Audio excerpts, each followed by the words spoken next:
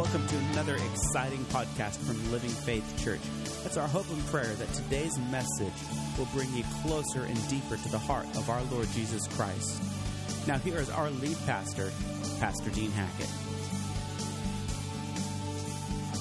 Matthew chapter 25.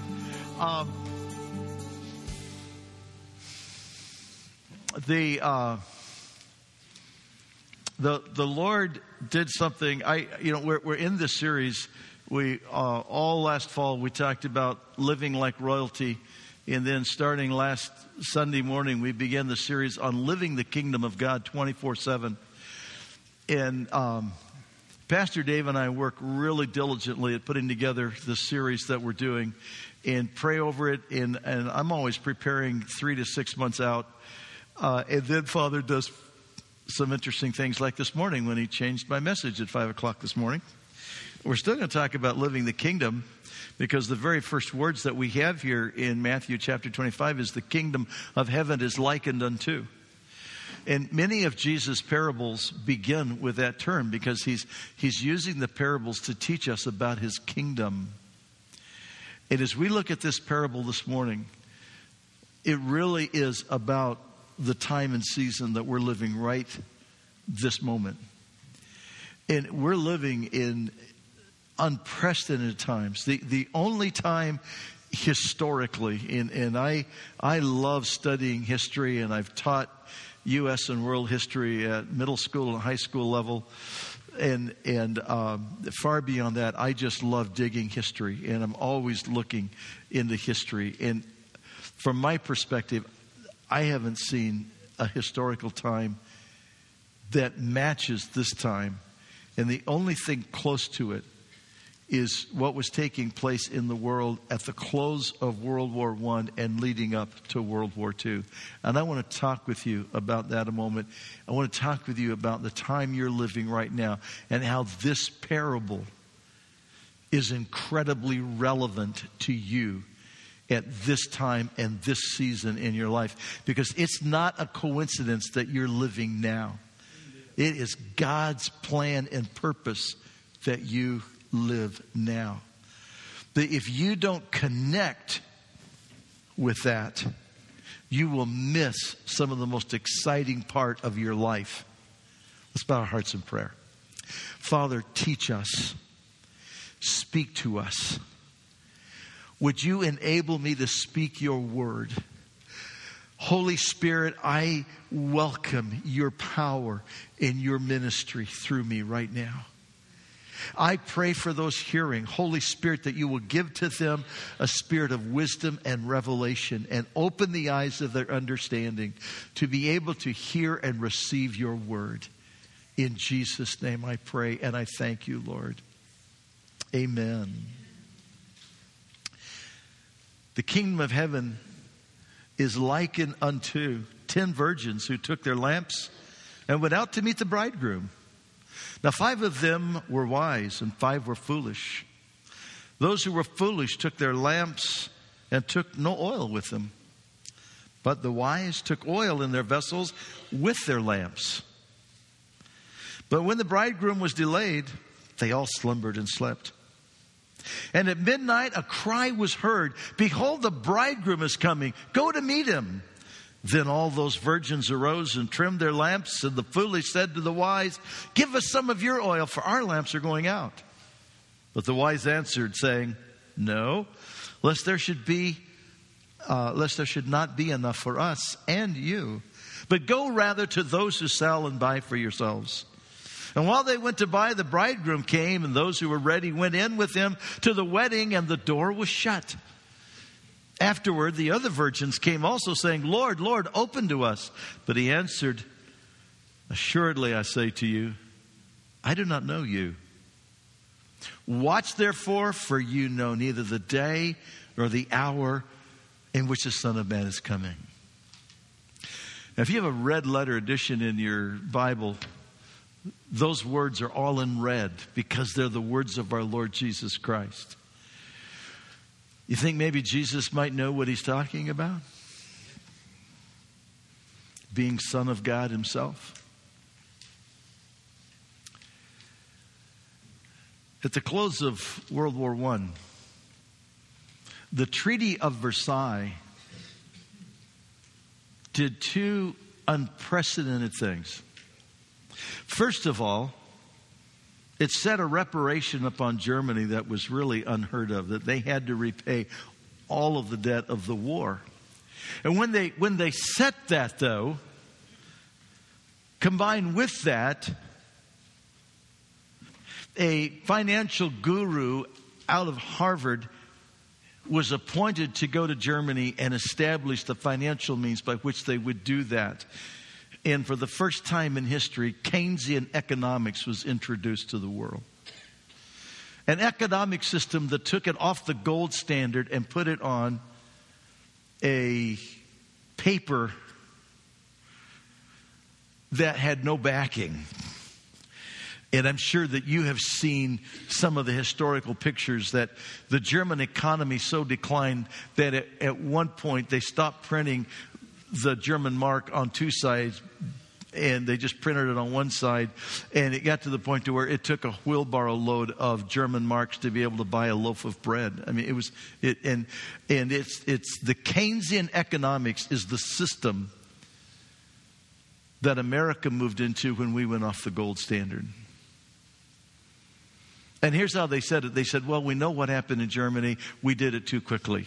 We just need to do it slower. And it's just, instead of taking just the few years it took Germany to go into that kind of economic disaster, it's taken us this many decades. And that's why I know what's advertised is we're somewhere between 19 trillion and 21 trillion. But if you take all of the offline budget stuff and you put that in, America is somewhere, and I've seen figures from 65 trillion to 90 trillion. Numbers that, how do you even imagine that? You can't. And that kind of economic system made Germany vulnerable to the speeches and the insanity of Mein Kampf and Adolf Hitler. That led to, of course, World War II. But in that same treaty, an unprecedented thing happened because there was a very godly man from Britain named Balfour, combined with a movement that had begun by a Jewish man who was an author, a reporter, a newsman, but also a very prolific writer, and called the Zionist movement. And in the Treaty of Versailles, it was guaranteed that a homeland would be established for the Jewish people back in their homeland of Israel. And when you read the Treaty of Versailles, the boundaries of that homeland went from the Mediterranean Sea to the Euphrates River. And from the southern border of Lebanon to the Gulf of Aqaba and the border town of Eilat today.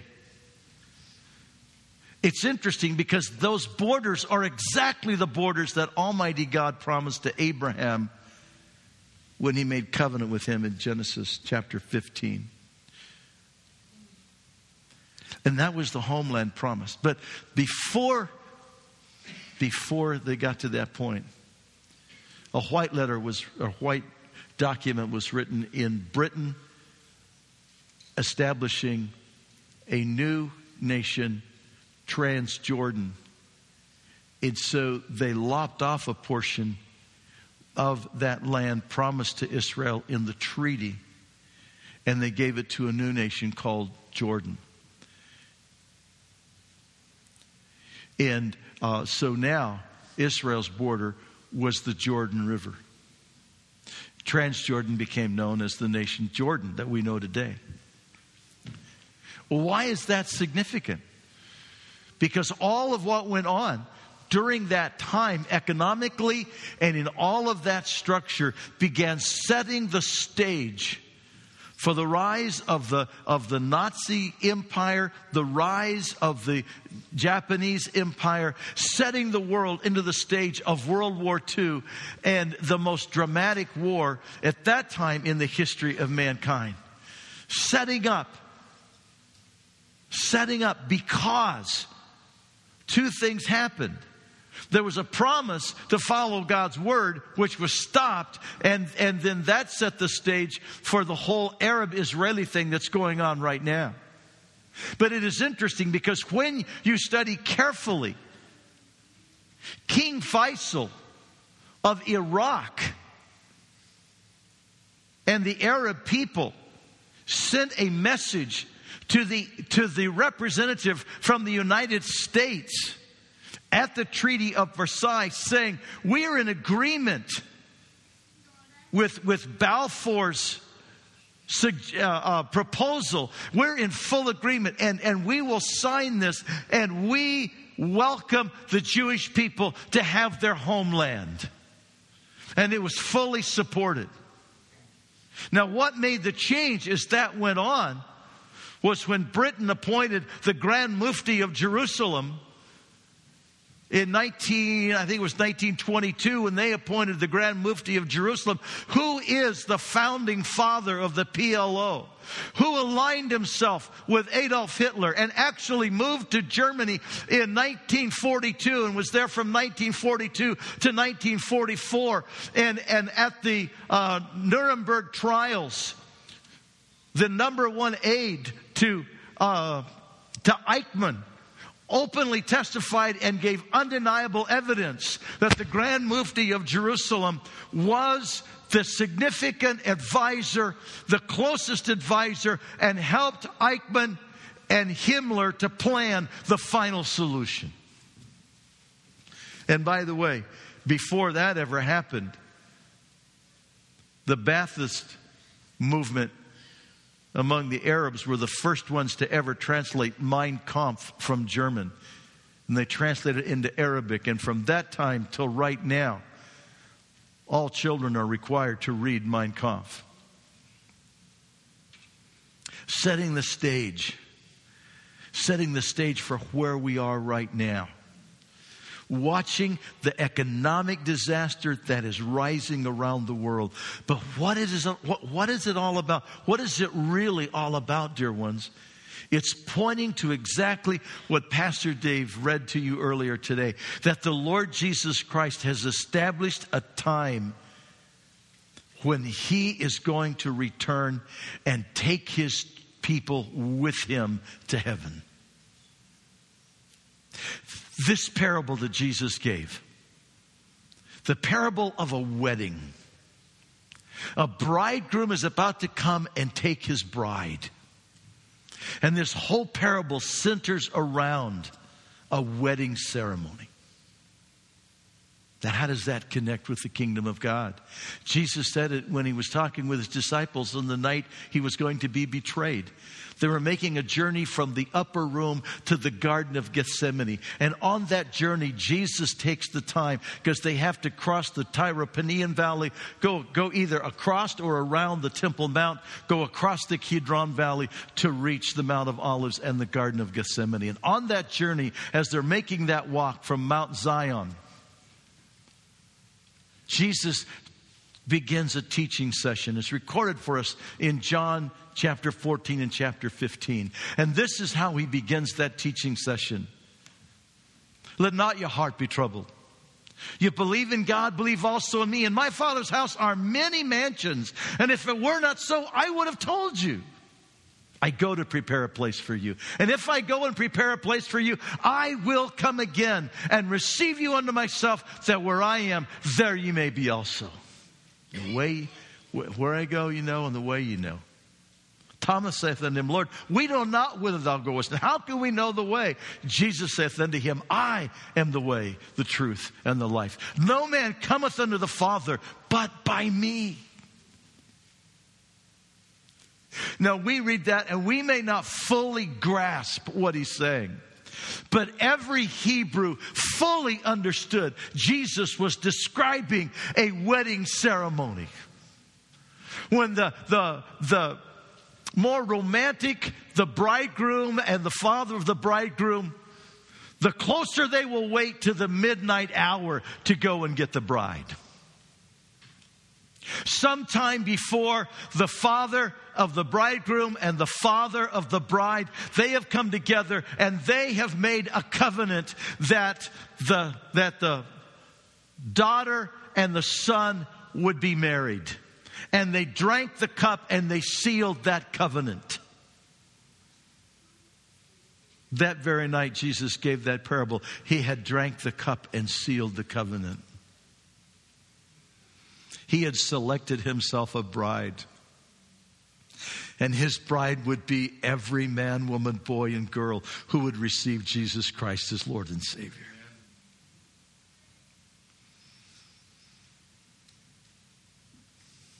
And then, once that cup of covenant had been sealed between the fathers, then the son would go back to his father's house and he would build onto his father's house a mansion. A room that would be the bridal chamber. And he had to build it to the father's specification and the father's approval. Once the father gave the approval that the addition was meeting his expectations, he would then say to the son, "Go get your bride." And the more romantic the young man was, the closer he would wait to the midnight hour. And then he would give the word. And his best man would go forward, sounding a trumpet and declaring, "Behold, the bridegroom cometh." And there would be friends of the family that were virgins that would go ahead with lamps, lighting the way.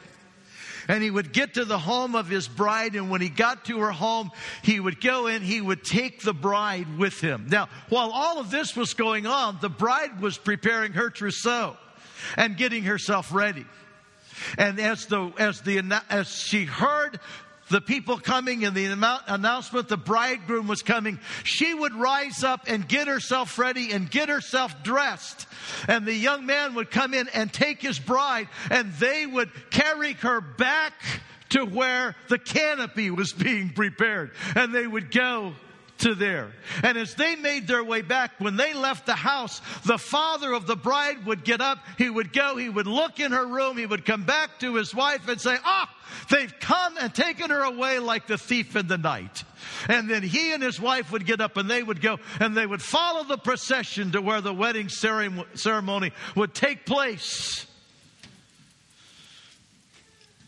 And that was what Jesus was giving. That was the imagery Jesus was giving when he said, "I go to prepare a place for you. And if I go and prepare a place for you, I will come again and receive you unto myself, that where I am, there you may be also." And that is the imagery that's being used here regarding the 5 wise and the 5 foolish virgins. Same imagery. Jesus Christ is coming. And he gave to us in Matthew 24, just the preceding chapter, he gave to us 3 arenas of signs that would let us know how close we were, because we don't know the day or the hour. Now, in this ceremony, if you'll go with me, please, to the next slide. In this ceremony, all 10 were invited. And all 10 expected to participate in the ceremony. But the bridegroom tarried. He waited. And he was going to wait until as close to that midnight hour as he could.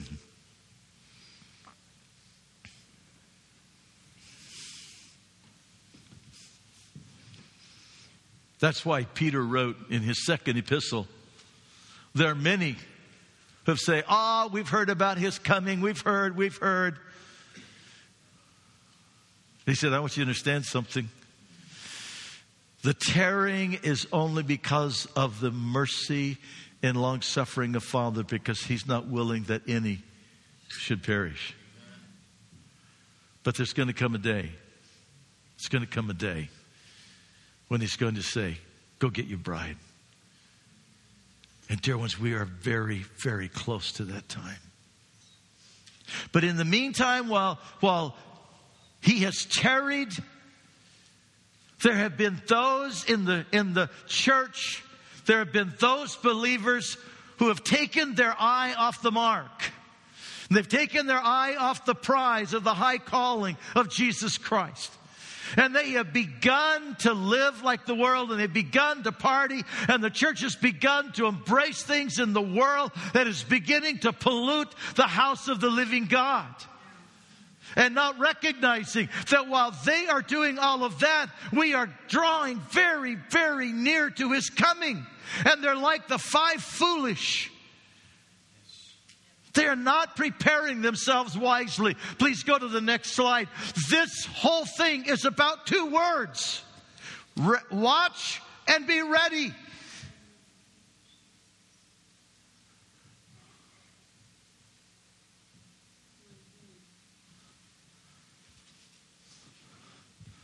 The 5 wise were ready. They had made themselves ready. And I have to ask you this morning, are you ready?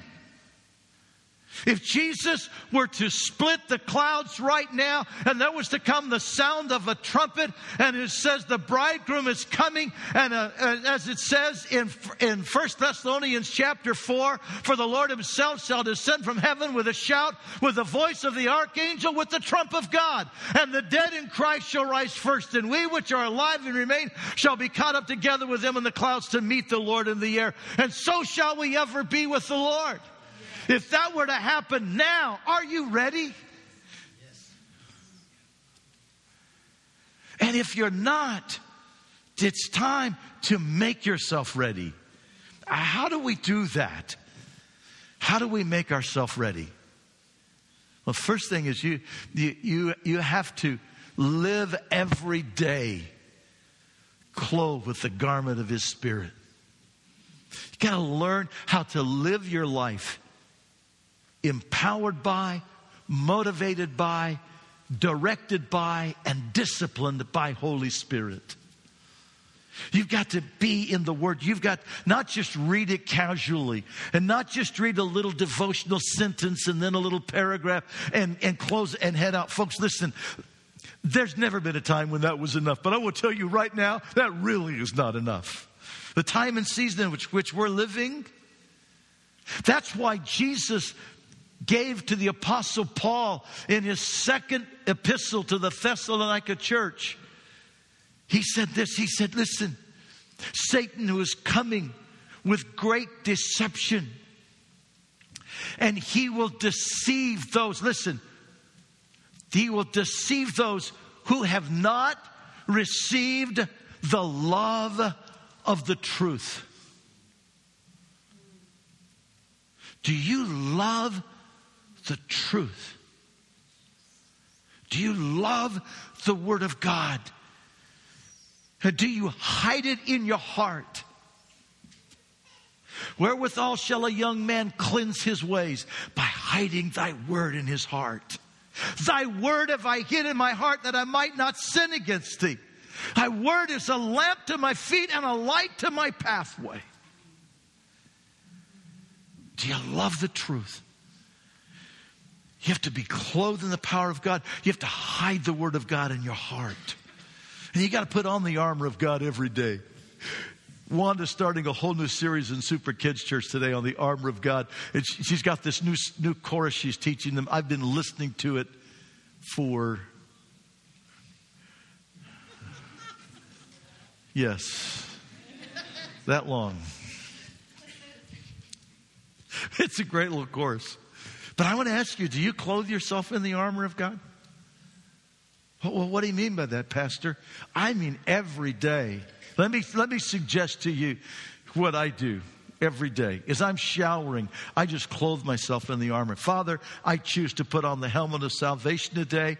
I put on the breastplate of righteousness. I put on the belt of truth. Father, that I may stand in you. And I put on the shoes of the preparation of the gospel of peace. And I take up the shield of faith and the sword of the Spirit, Father. And I fill my mouth with praise to you. And Lord, I go into my day clothed in your armor. Lord God, lead me not into temptation today and deliver me from the evil one, that I might stand and walk victorious in you today. Every day. Every day. Every day. And I pray the prayer of Jabez. Bless me indeed. Enlarge my borders. May your hand be upon me. Keep me from evil, and may I not cause pain. Amen? Don't you want to live that way? See, that's living ready. They were ready. You have to be ready. But you have to watch. That means you have to be alert. Be attentive. Are you alert to things around you? We don't know the day or hour that Jesus is coming. But man, when you look, I shared Wednesday night in our Bible study that the UN resolution 2334,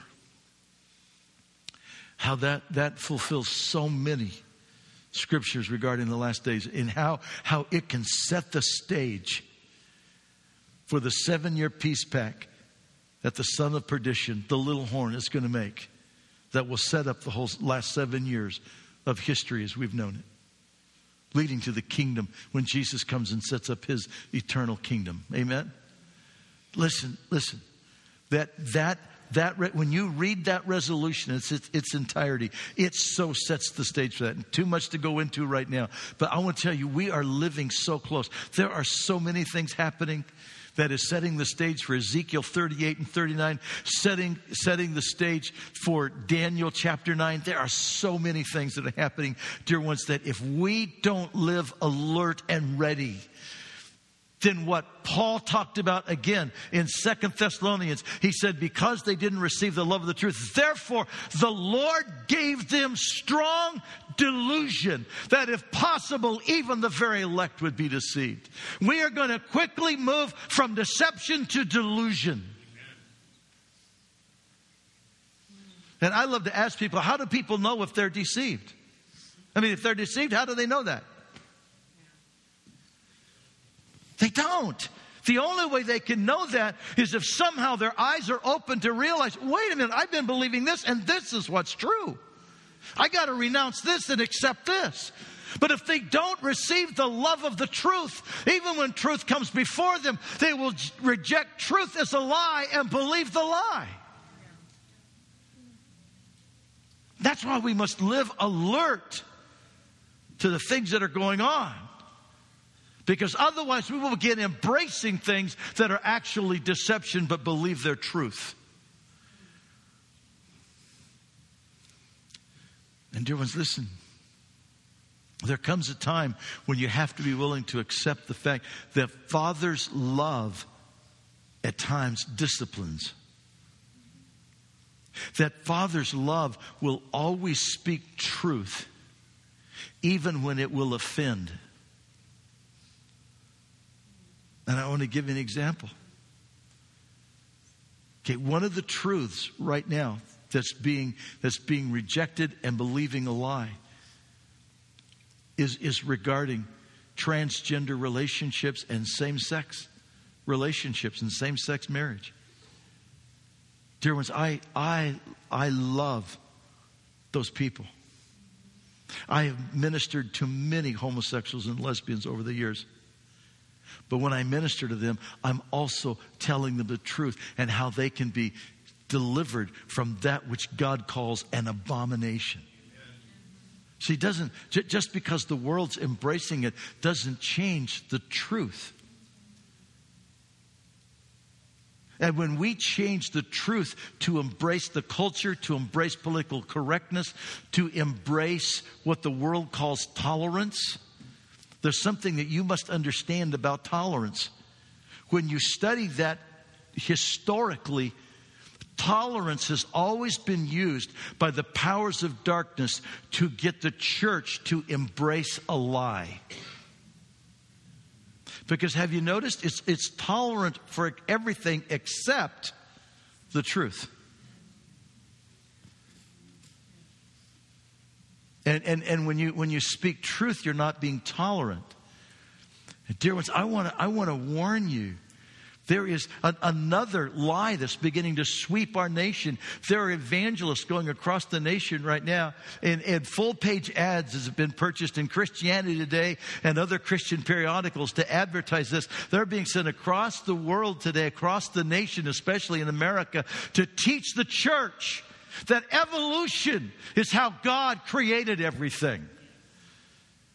And when you step away from believing that there are 6 literal days of creation, the evening and the morning was the first day. The evening and the morning was the second day. The evening and the morning was the third day. The evening and the morning was the fourth day. The evening and the morning was the fifth day. The evening and the morning was the 6th day. And God rested on the 7th day. When you push that aside and you embrace that life came out of some sort of a big bang that caused this goo to bring forth some life, and that life evolved, and that was through 6 eons of time. When you step away from that, when you study the Scripture carefully, you'll recognize that everything about our redemption and our salvation is founded upon the fact that God created all of life in 6 literal days, and His crowning act was He made a new species of being called human race that He imparted to His authority to be stewards of all of His creation, made in His image. If we're going to be prepared, if we're going to be ready, we must live our life filled with the Spirit, empowered by the Spirit, motivated by the Spirit, disciplined by the Spirit, empowered by the Spirit, and we must live alert and attentive to what's going on around us, recognizing we don't know the day or the hour that Jesus Christ is coming. I want to be a part of the wise, don't you? We're so blessed that you joined us online today. For more resources on how you can grow your relationship with Jesus Christ, visit us online at www.winacity.com. If you would like to speak with someone about your relationship with Jesus Christ or would like prayer, you can contact us at 541-567-4486 or email us at info@winacity.com.